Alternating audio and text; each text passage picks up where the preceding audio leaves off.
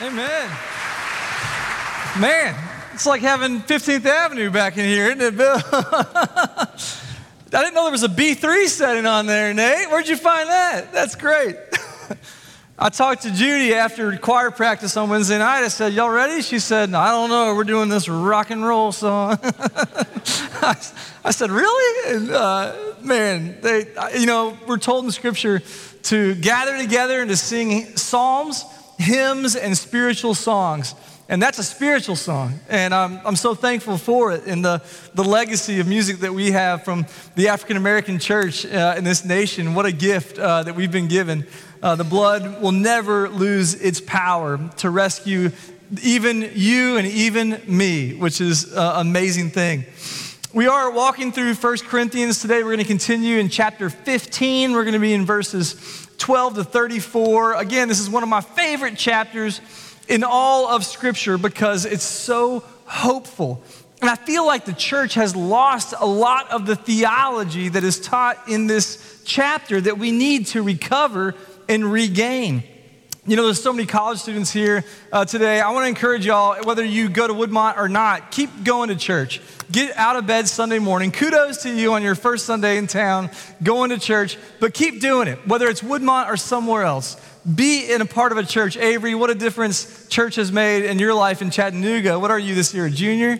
A junior, and she got plugged into the church, and it's made all the difference in the world. And I want to encourage you guys just to keep plugging in because you begin to become part of a family of faith that forms you and shapes you.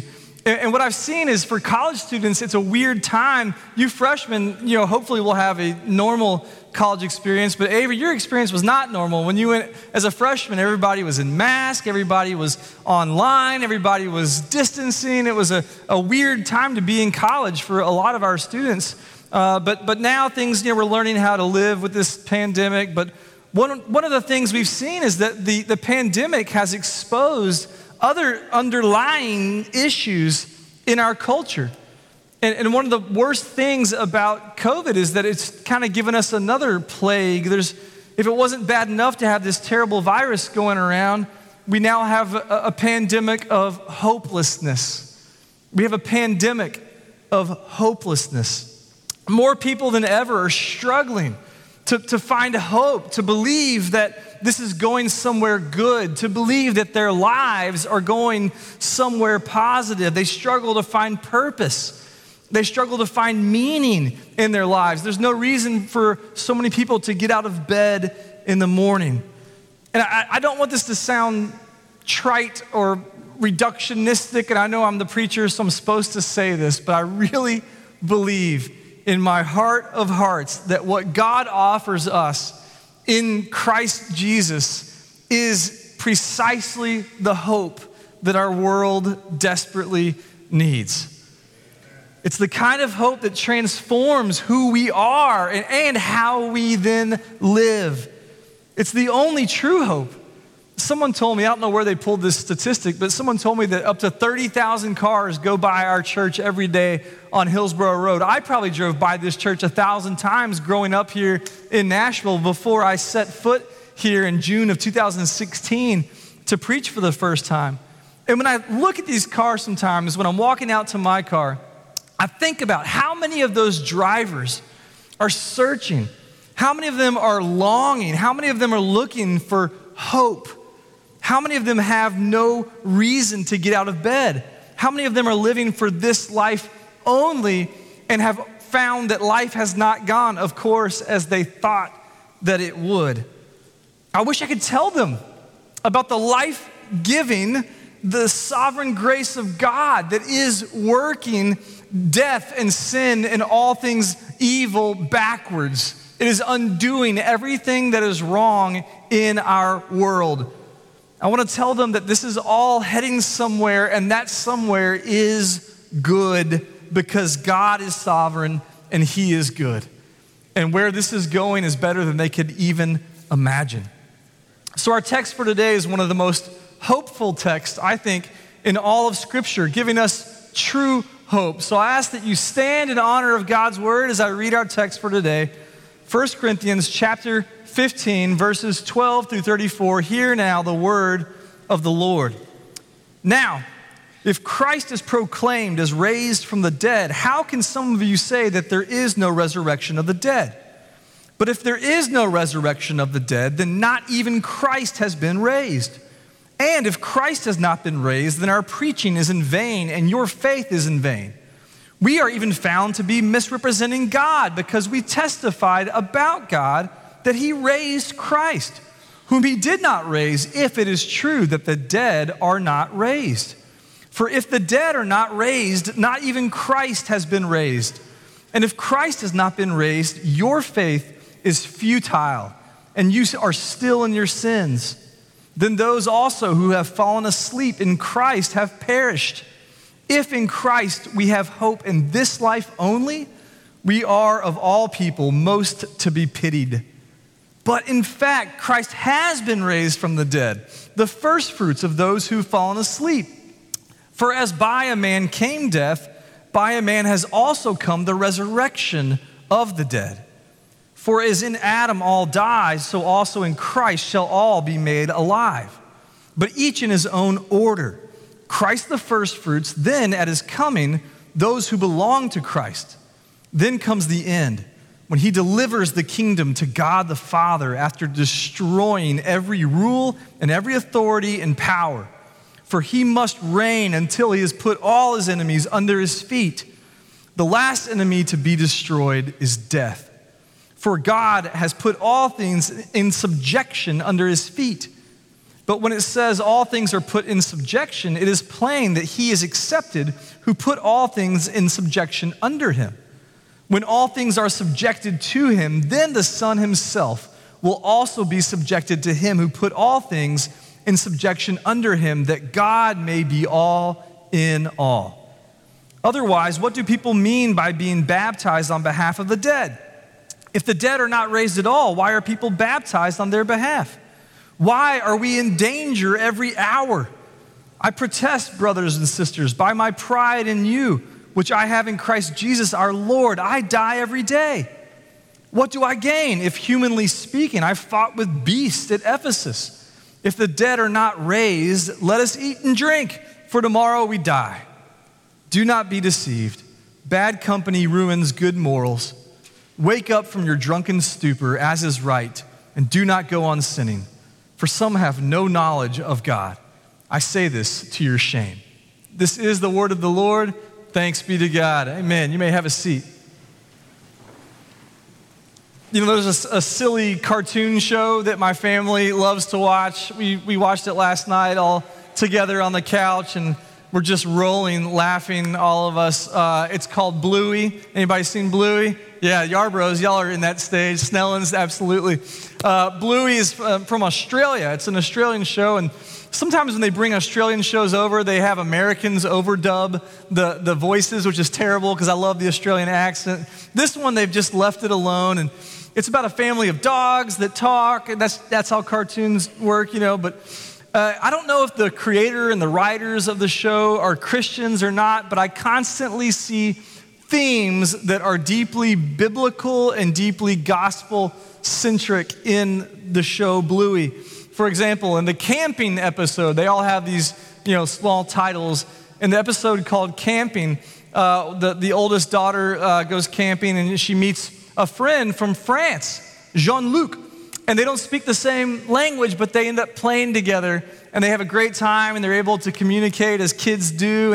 And then when it's time for them to say goodbye, Bluey is sad. And she says to her mom, will I ever see him again? And her wise mother says, well, I don't know. The world is a magical place. The world is a magical place. And I hear that and I think, yes, Christians indeed know that the world is a magical place filled with miracles, filled with mystery and awe and wonder of the Holy Spirit enacting God's plans in our world. The Christian poet Gerard Manley Hopkins wrote, "The world is charged with the grandeur of God." But for a lot of people, the world is only a cold and cruel and calculating place filled with pain and suffering. How can we as Christians say, no, the world is full of magic. The world is full of awe The world is full of wonder and mystery at what God is doing and at who he is. How can we say that? It's because we have resurrection hope. We get to live on this side of the most important event that ever happened in the history of everything ever, the resurrection of the Son of God. How grateful should we be that we get to live on this side of the resurrection? That was the day that the world changed forever and nothing will be the same. Jesus' resurrection inaugurates this whole new era in which our hope is now confirmed. I often quote one of my favorite books on this chapter, on this topic, Surprised by Hope by N.T. Wright. I love it. He says that Jesus' resurrection was the moment when hope came forward from the future into the present. In that book, he spends a lot of time in 1 Corinthians 15. He says, certainly Paul shares the view of the Old Testament prophets that God will one day flood the world with justice and joy. And this has already begun to be fulfilled in the resurrection of Jesus. But many Christians miss the point of 1 Corinthians 15. They miss what the Old Testament prophets were pointing to. They're pointing towards resurrection hope. A lot of Christians think the ultimate hope that the gospel gives us is that one glad morning when this life is over, I'll fly away. That I'll just get out of here and escape. And Jesus died so I can go to heaven. And that's the end of the story. The only hope they have for this life is that Jesus somehow will make them feel better. Like if their dog dies, like Jesus will comfort them and he might help them study for a test or something. You students, that's kind of how they see Jesus, as maybe a cosmic butler who can kind of get them things if they need things. But that's not really hope. N.T. Wright says, what we have at the moment isn't, as the old liturgies used to say, the sure and certain hope of the resurrection of the dead, but a vague and fuzzy optimism that things will somehow work out in the end. We kind of have a vague and fuzzy optimism. Yeah, I think Jesus is going to, kind of take care of things. But the old liturgies used to say we have a sure and certain hope of the resurrection of the dead. So today I want us to understand that we can have that sure and certain hope that there is life abundant, freely available to us now and in the next life and in the next. What do I mean by that? We'll get to that. Our outline today is called Real Hope, how the resurrection frees us to live with the end in mind. Real hope. First, the Apostle Paul is dealing with these young believers, not young age-wise, but they're new Christians who are young in their faith. And these Christians in Corinth are going along with the Greek culture that they live in, and they're denying that there's such thing as bodily life after death. Only, crazy people believe that dead people can come to life. Sure, Jesus rose. They say that in the creed that we read last week in the first 11 verses of chapter 15, but they don't think that could happen to anyone else besides Jesus. But here's the thing, resurrection means bodily life after death. And there's no real hope apart from the promise of resurrection. There is no real hope apart from bodily rising from the dead. Our hope has to be grounded in bodily resurrection. Not just Jesus rising from the dead. This is where it gets a little crazy, okay? You college students are never coming back, probably. It's about our resurrection too. It's about our bodily resurrection. This is where I lose some people. There is life after death. We believe that, right? As Christians, there's life after death. But what Paul's talking about here is life after death. Life after death. One glad morning, not fly away. One glad morning, we will rise. One glad morning, we will rise physically. Our baptism was, in one sense, a preview of that day when we will be resurrected just like Christ was resurrected. Here's the thing, both the Old Testament and the New Testament clearly teach about a new physical creation in which we will dwell forever. This is not about going to heaven. This is about heaven coming here, a new creation. When Jesus returns to make all things new, there will be a physical resurrection from the dead. And you may say, that's crazy, Nathan. What about people who are cremated? How can they be resurrected? Well, if someone's been dead for a few hundred years or 1,000 years or whatever, God can do it, okay? I believe God can do it just like he can for anybody. That may sound, again, like a weird teaching, like zombies or something, but here's the thing. It's only been the last 100 years or so that the church has lost this teaching of bodily resurrection. You don't hear about it a lot anymore because we're rational people in an age of enlightenment. But it's really important. It's crucially important to get this part right because it's the end of the story. It's where all this is heading. And we have to know the end of the story is not just that we go to heaven when we die, but the end of the story is that Jesus comes back and makes all things new. Heaven is not where we will spend eternity. You probably no preacher in town is saying that today. Heaven is not where we will spend eternity. How do I know that? Because the Bible tells us. Revelation 21, verse 1, this is elsewhere, but here's one example. Then I saw a new heaven and a new earth, a new creation. For the first heaven and the first earth had passed away, and the sea was no more. Heaven will pass away. We used to sing the old spiritual, Jesus, Jesus, there's something about that name. Heaven and earth shall all pass away, but there's something about that name. You know that song? Right? Heaven will pass away. That's not where we're going to spend eternity. Heaven is not purgatory. I'm not talking about purgatory. That's an unbiblical doctrine. I'm not talking about purgatory. Okay, I've said it before. I don't love harp music. People who think of heaven as floating around like angels on clouds playing harps. Harps are cool, I guess. Rachel played the harp for a while, right? Yeah, a little bit. Okay, we're not going to have you play okay, not anytime soon. But harps are cool, but like I think that'd be a fun hobby for like a month, maybe a year. But 10,000 years, I don't want any part of that. That's not real hope. Real hope is found in resurrection, in restoration, in renewal of all things. Look at verses 16 to 18 again. For if the dead are not raised, meaning if there's not bodily life after the state of death, then not even Christ has been raised. And if Christ hasn't been raised, your faith is futile and you're still in your sins. That means it's worthless, it's meaningless, it's empty of power. Then those also who have fallen asleep in Christ have perished. Yes, Jesus' blood has power to save us, but his resurrection, without the resurrection, that blood is futile. It needs both Jesus' atoning death on the cross and his victory over death forever and bodily resurrection. Before we continue, okay, you may say, then what's heaven?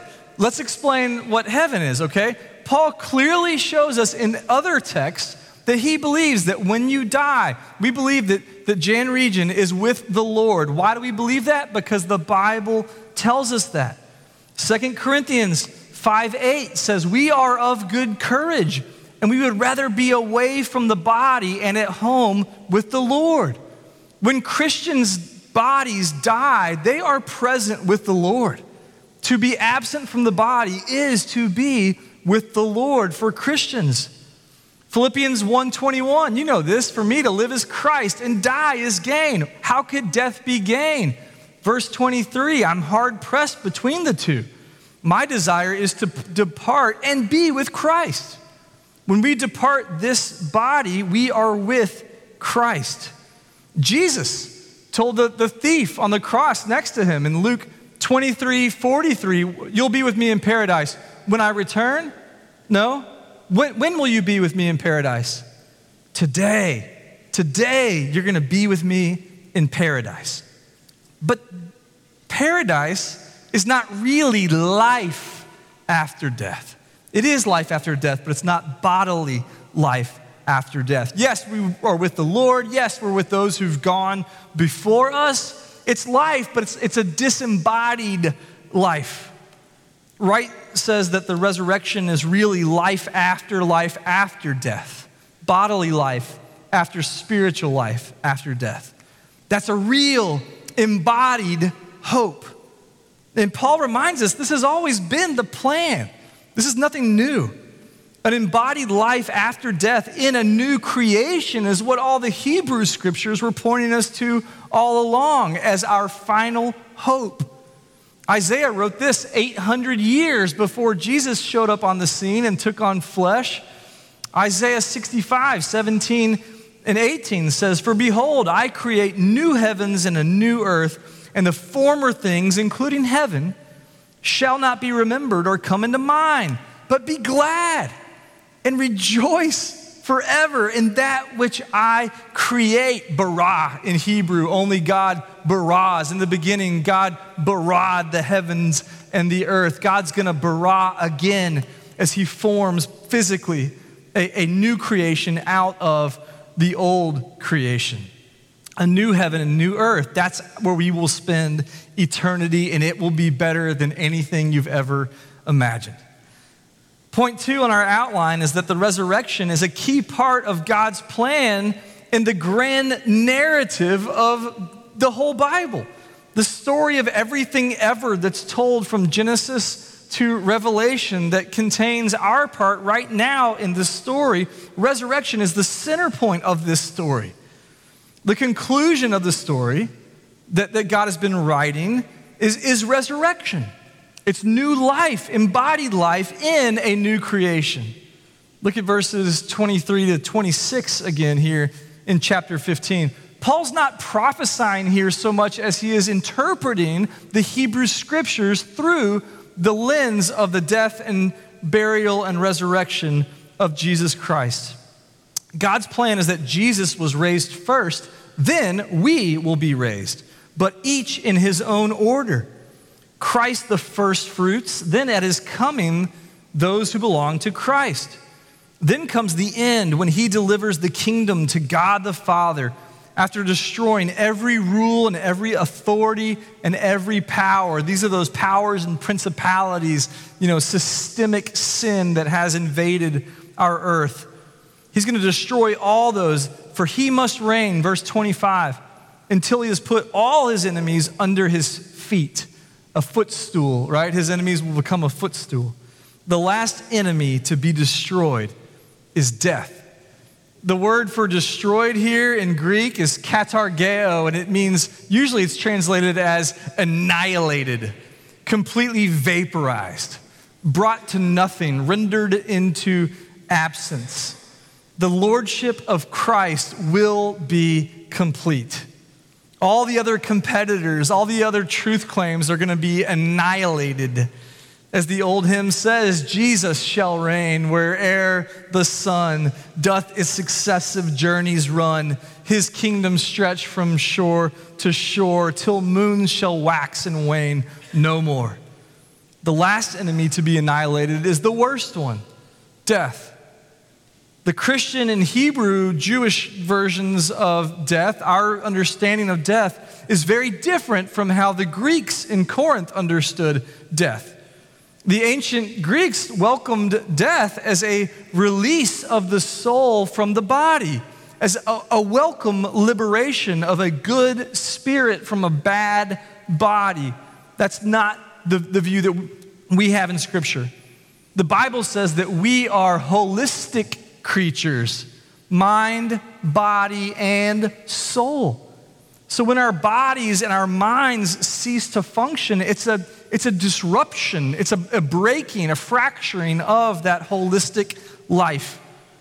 Death is the worst thing in the world. Death is the worst thing in the world.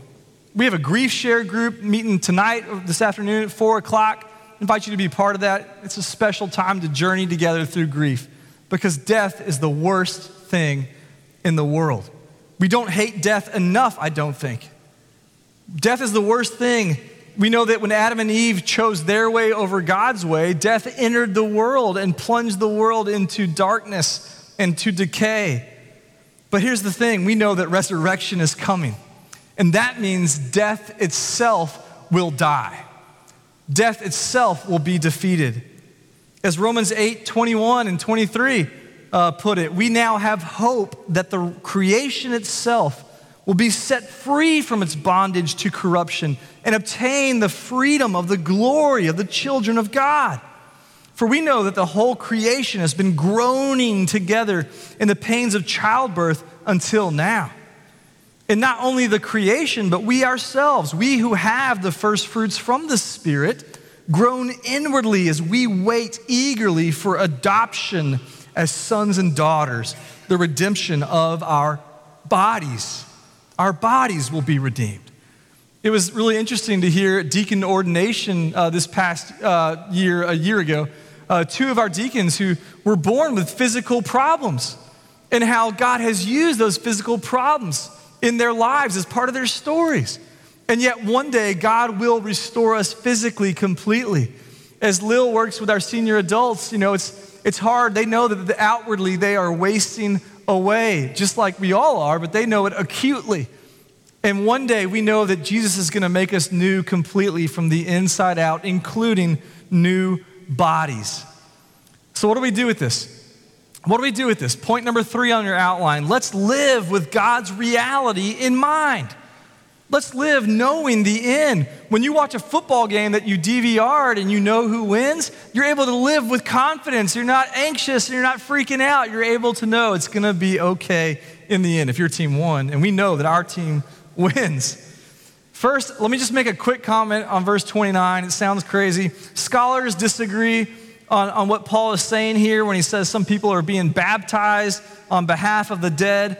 Maybe it means that people were baptized on behalf of someone who professed faith in Christ but didn't have a chance to get baptized.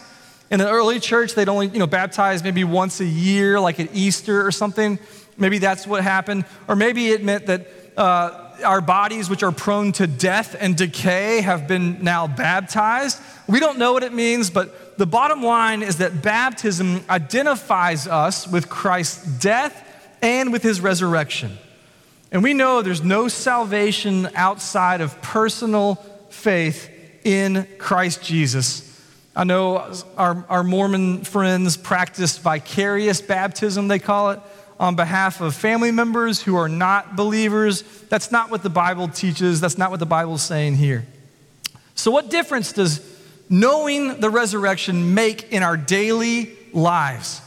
In verse 30, Paul says we're in danger every hour. Have you driven on I-40 lately or 440? I mean, we're in danger every hour. One of our leaders was telling this morning she saw a wreck and called the highway patrol this week. It's dangerous. Verse 31, Paul says that he dies every day, meaning that in his ministry, he courts fatality every day. We can now live that way in confidence, attempting great things for God. I think about the 5 men, Jim Elliott and Nate Saint and those guys that went to the Amazon in the 50s to evangelize the tribes who lived there. They attempted great things for God, and they expected great things from God, confident that death was not an obstacle to their work. We can face death without fear because we know where all this is going. It's going towards resurrection. It also means that we don't have to worry over the fragility of our feeble bodies that are outwardly wasting away. Yes, pain is real, and we grieve the loss of physical capabilities, but we don't have to fear that our bodies are wasting away. And it also means that we can have a right understanding of what really matters in this life. As C.T. Studd, the British missionary, put it, I quote this all the time too, I love it. Only one life to live, 'twill soon be past. Only what's done for Christ will last. So many people live the way that Paul warns us not to live in verse 33. He says, bad company ruins good morals. Being seduced by our peer groups is a very real thing, not just for my middle school son, but for all of us.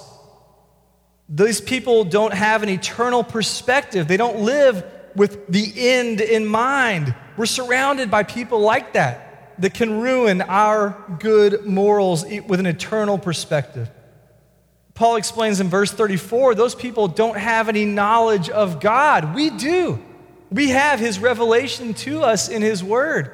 We get to live on this side of the cross knowing what God's plan is.